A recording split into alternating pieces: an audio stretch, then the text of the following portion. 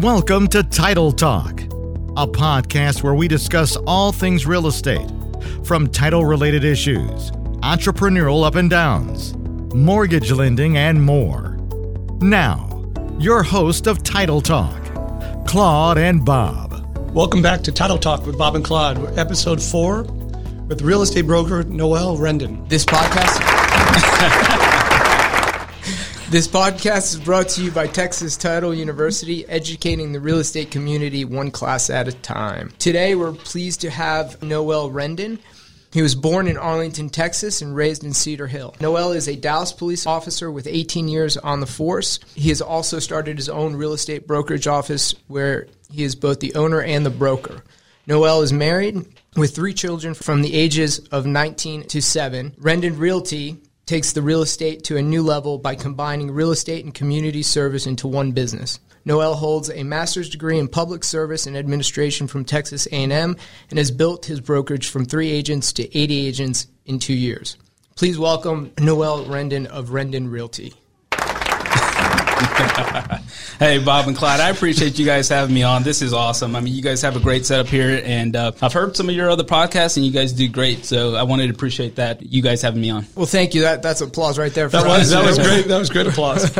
We appreciate that. And again, appreciate the time you're taking here today. Absolutely. Tell us a little bit about your background, kind of how you got into the police force, and what made you transition into real estate. All right. That's a loaded question there. Here we go. So in college, I really began my public service passion in college. I mean, I was very active in the university that I was going to, University of Texas of Arlington. I was getting my bachelor's degree in criminal justice and joined a couple of organizations that are community service based and really, really enjoyed giving back to the community. I think that's where my love started. Then, after graduation and received my degree, I joined the Dallas Police Department in 2002. One of the best decisions I've ever made, but that taught me a lot. I've been on the force for 18 years. I'm nearing retirement. Obviously, you're not going to get rich being a cop. Everybody knows that. You can't do that. Yes. I won't say it. Yeah, so... unfortunately, and then society has changed. Police are not looked at the same way they were 20 years ago. So, back in 2009, I took a venture and I wanted to get my real estate license. I did so and, became an agent. Went to work for a small boutique brokerage because I'm not in the business of really giving up a whole bunch of my commission. I'm a self-learner. I like to teach myself different things. And, I really saw the opportunity to grow my business. So I wanted to learn everything from A to Z in real estate. And that's what I did. Quickly, I became a broker in about, I think it was 2013, early 2013 when I became broker, started Rendon Realty. But I was just an individual broker at that time. My wife actually got licensed around that same time. So I sponsored her. And then a friend of ours, and then my sister-in-law became licensed. So it was just kind of a very tight-knit group of agents under my sponsorship. And we kept that going for about 5 years. And then some life events happened.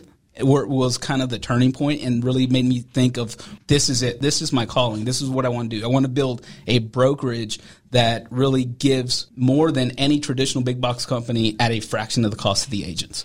And this is what my goal was. So at that point, we started sponsoring agents. And we, like I said, we grew from those 3 agents that I had to almost 80 in less than 2 years. Wow. When you grow that fast, what would you say was the biggest challenge that you had? Getting started. Getting started was obviously the biggest challenge.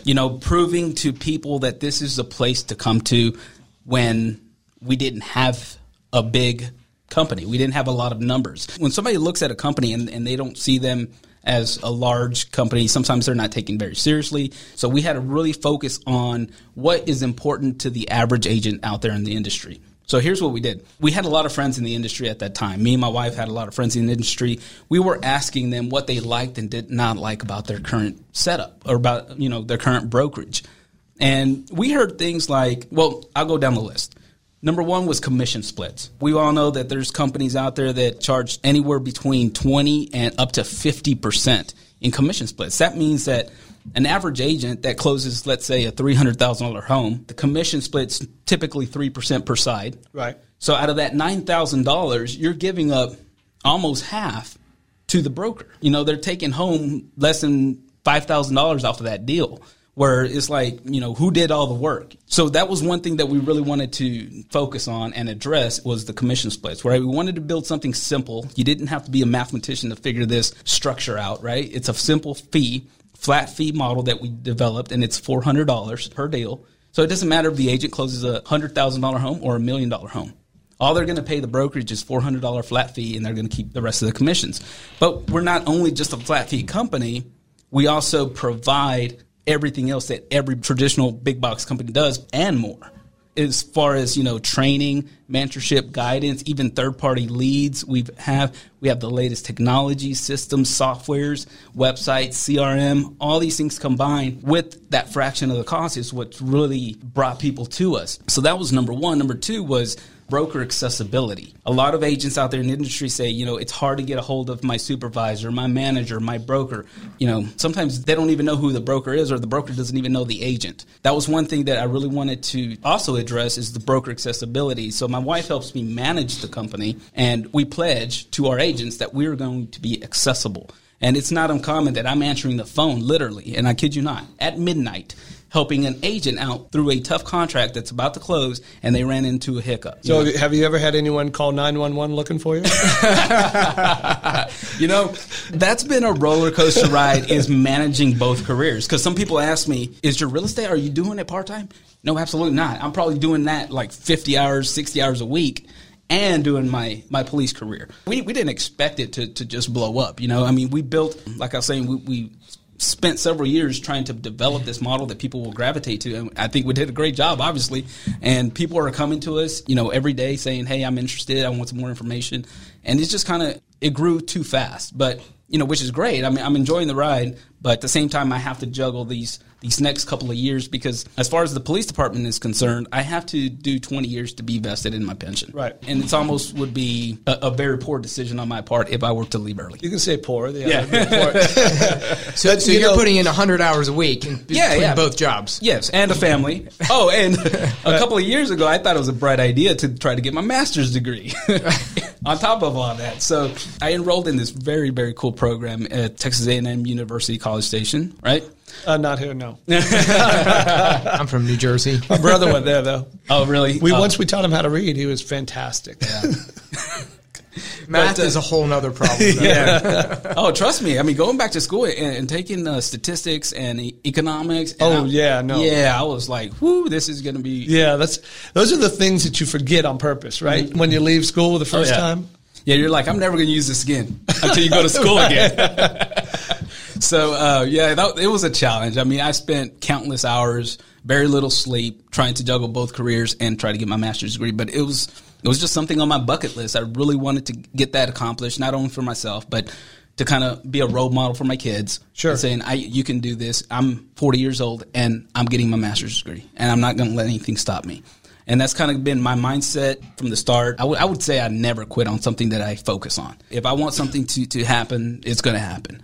And so that was kind of my deal. And just this past fall, 2019, I received my master's degree in public administration. So very nice. Where's the applause on that? Sorry, I'm a little slow. That's a big accomplishment. Thank you. I appreciate it. So let me ask you a question. Yeah. You brought up a really good point, and I think Bob and I can kind of attest to it a little bit, is starting out and not being a big box and not having the name recognition, you face certain challenges, right? So you pledge, you essentially what I identified as kind of a 4-point pledge to your agents. How did you go about making sure your pledge to your agents actually were fulfilled? I had to figure out how I'm going to streamline and automate the small daily functions that take up so much time.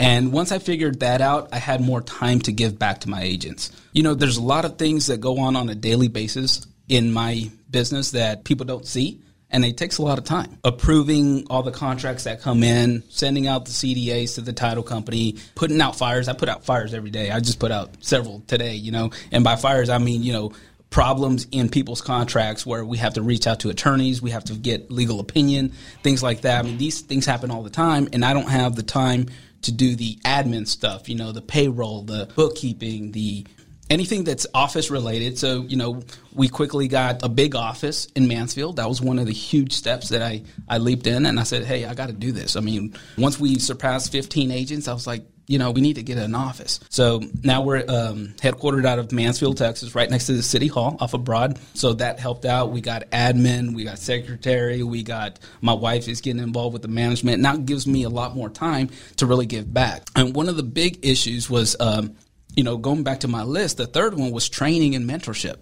People were in the industry, and let me tell you something. Agents that are not very successful out there, it's because their confidence level is low.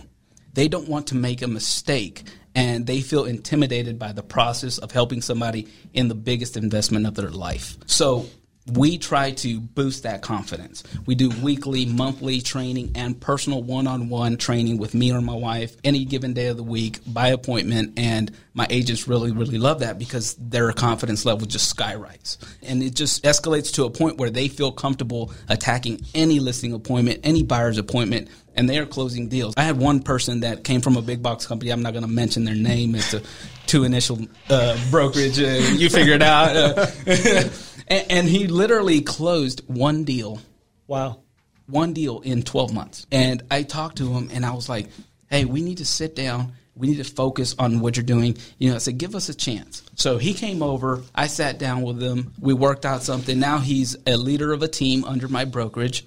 And last year he was number 2 overall. Wow. I mean, this guy, he's made – I'm not going to give away his numbers, but they are up there. I mean, they're way above the average agent. And, his confidence level just exploded, and he's all over the place. I mean, he's making a name for himself. He's going out proactively, setting up events and things like that. I mean, he's becoming the face of what he wants to do, his brand. How do you turn that into an agent that doesn't take advantage of that training to then go bring it somewhere else? Is that a question of the company, company lifestyle? Or yes, company absolutely. brand? I think culture is key, right? If you build a good company culture, people are going to want to come and work and stay. There's a saying that says, you train somebody so they're ready to leave, but you treat them so they don't want to. And that's kind of my focus, my pledge, like we were saying, is that, I'm going to treat them, I'm going to give them what they need, so that they don't need to go anywhere else. There's no need to go anywhere else at the best fee structure that there is with all these other incentives that they're getting. That's interesting. So at Texas Title, one of the things that we do, I believe, better than everyone else is the education piece. Yep. I'll do a shameless plug at that's fine. TexasTitleUniversity.com. But we see it as well. So, for example, we had some classes this week, and in the first 3 days, we had over 125 agents come to the class. What it shows is the thriving, for knowledge. You can find something that they don't know about, or something that interests them, or something that is beneficial. They come. Yes. And it's so important in the marketplace to have that. Right. And then what we find is continually do it. Correct. Because a lot of people will do a class on Tuesday, and then you don't do another one for another month and a half. Exactly. What we've found is we do 15 to 20 some a month. Mm-hmm. And, you build a brand on that as well. Right. And so we find, too, is they'll come back asking for classes. We got an email earlier today, hey, when are you going to have a broker series? Or when are you going to have this? And it just kind of builds on each other. Yeah, that's good that you mentioned that, because what we do, we have weekly training. So every Wednesday, we have what we call a power hour. That power hour is at 1 p.m. every Wednesday for any of our agents to come together. I usually bring one topic, and I open it up for the agents to bring a topic that they experienced maybe that week, something that they're struggling with, something that they want more clarification on, whether it's contract forms, scripts, or cold calling, or whatever, how to work expireds, FSBOs, anything like that. So they come and say, hey, I need a little explanation on this. So we all kind of sit down at a round table, and like you said, these are optional meetings, right? I just open it up, say, anybody want to come? And we pack the house. We pack the house because people really want to learn. So we offer that training every single week, and agents really love to get that additional training, like you said. And it's ongoing. It's every single week. The great part about kind of what you're talking about in the group setting, too, right, is that what I find with agents, especially newer ones, they're unsure of certain things. Right. And they're able to ask those questions like, when I did this, it didn't work. What did you do differently? Exactly. Why did it work better for you? Right. And it's really a kind of a round robin way of them gathering more information and becoming better agents. Yes, absolutely. I mean, you learn from each other. So even I learn sometimes something new from one of my agents. Say, well, I handled it this way. And I said, well, yeah, that's actually a pretty dang good way to do that, Right. And so we all learn. We, like you said, a round table. We brainstorm what works and what doesn't in your business, and we address any concerns, and, it goes a long way. Plus, we utilize technology. So we go Facebook Live within our own Facebook group, like our agents only group, and we go live on it because some agents have other jobs or other family circumstances that don't allow them to show up at the 1 p.m. class every Wednesday. So we go live. We utilize these technologies, social media platforms to do that. And they chime in with questions, and we treat them just like if they were sitting in the seat right there. I've got a question for you. So as a broker owner, I do some classes for Texas Title University, one of which is a class on limited liability companies. And one of the most common questions I get from an agent is, I can't form an LLC because TREC requires me to be licensed as a broker. So as a broker owner, do you sponsor or will you sponsor a agent's LLC if they want to go in a more formalized business avenue with their own business? I have and I will, but that's going to be on a case-by-case basis. Sure. Here's what most people do. Most agents, this kind of team concept has exploded in the last 2 years. I mean, really it has. You're seeing all these people that are forming these teams. And TREC's got strict rules on that, right? You got to name yourself either a team or group, and you got to have certain advertising restrictions and stuff like that. But they're forming them, and TREC has made it very easy for me to register those teams under my brokerage. Ultimately, E&O insurance and stuff, it covers everybody within my brokerage. So, for somebody to have an individual LLC, I mean, that's fine if they want to do that route. And on a case-by-case basis, I'll visit that. Sure. But most of the time, I mean, they don't have to go that route. No, a lot of times they understand that they don't have to do it, but may either want to do it because they've talked to an accountant that says there's some tax benefits to it. Yeah. The other is that being lawyers, we've read E&O policies, and some exclusions that are included in your general liability policy might not protect the situation where, I'll give you a real life example, where agent goes to show a house and her customer, who is a buyer, was bit by a dog owned by the seller. It was determined that the policy denied coverage. Obviously, carriers love to deny coverage first and then argue it later. There are situations where either more accountants are telling them they should do it, or they believe that having that entity gives them more business legitimacy. Yeah. That they may come and ask you one day, or they come and ask us and say, can I set up an LLC? And my answer usually is, of course you can, but will your broker sponsor you? Yeah, I don't have a problem with that, and that's just something that hasn't grown yet. But like you said, the more that these teams start learning that, through their accountant, saying, hey, you should do this instead, I'm sure we're going to see that really grow in the next few years. So, yeah. Well, I think it's great, too, in that respect, because they're building a business under yours. Right.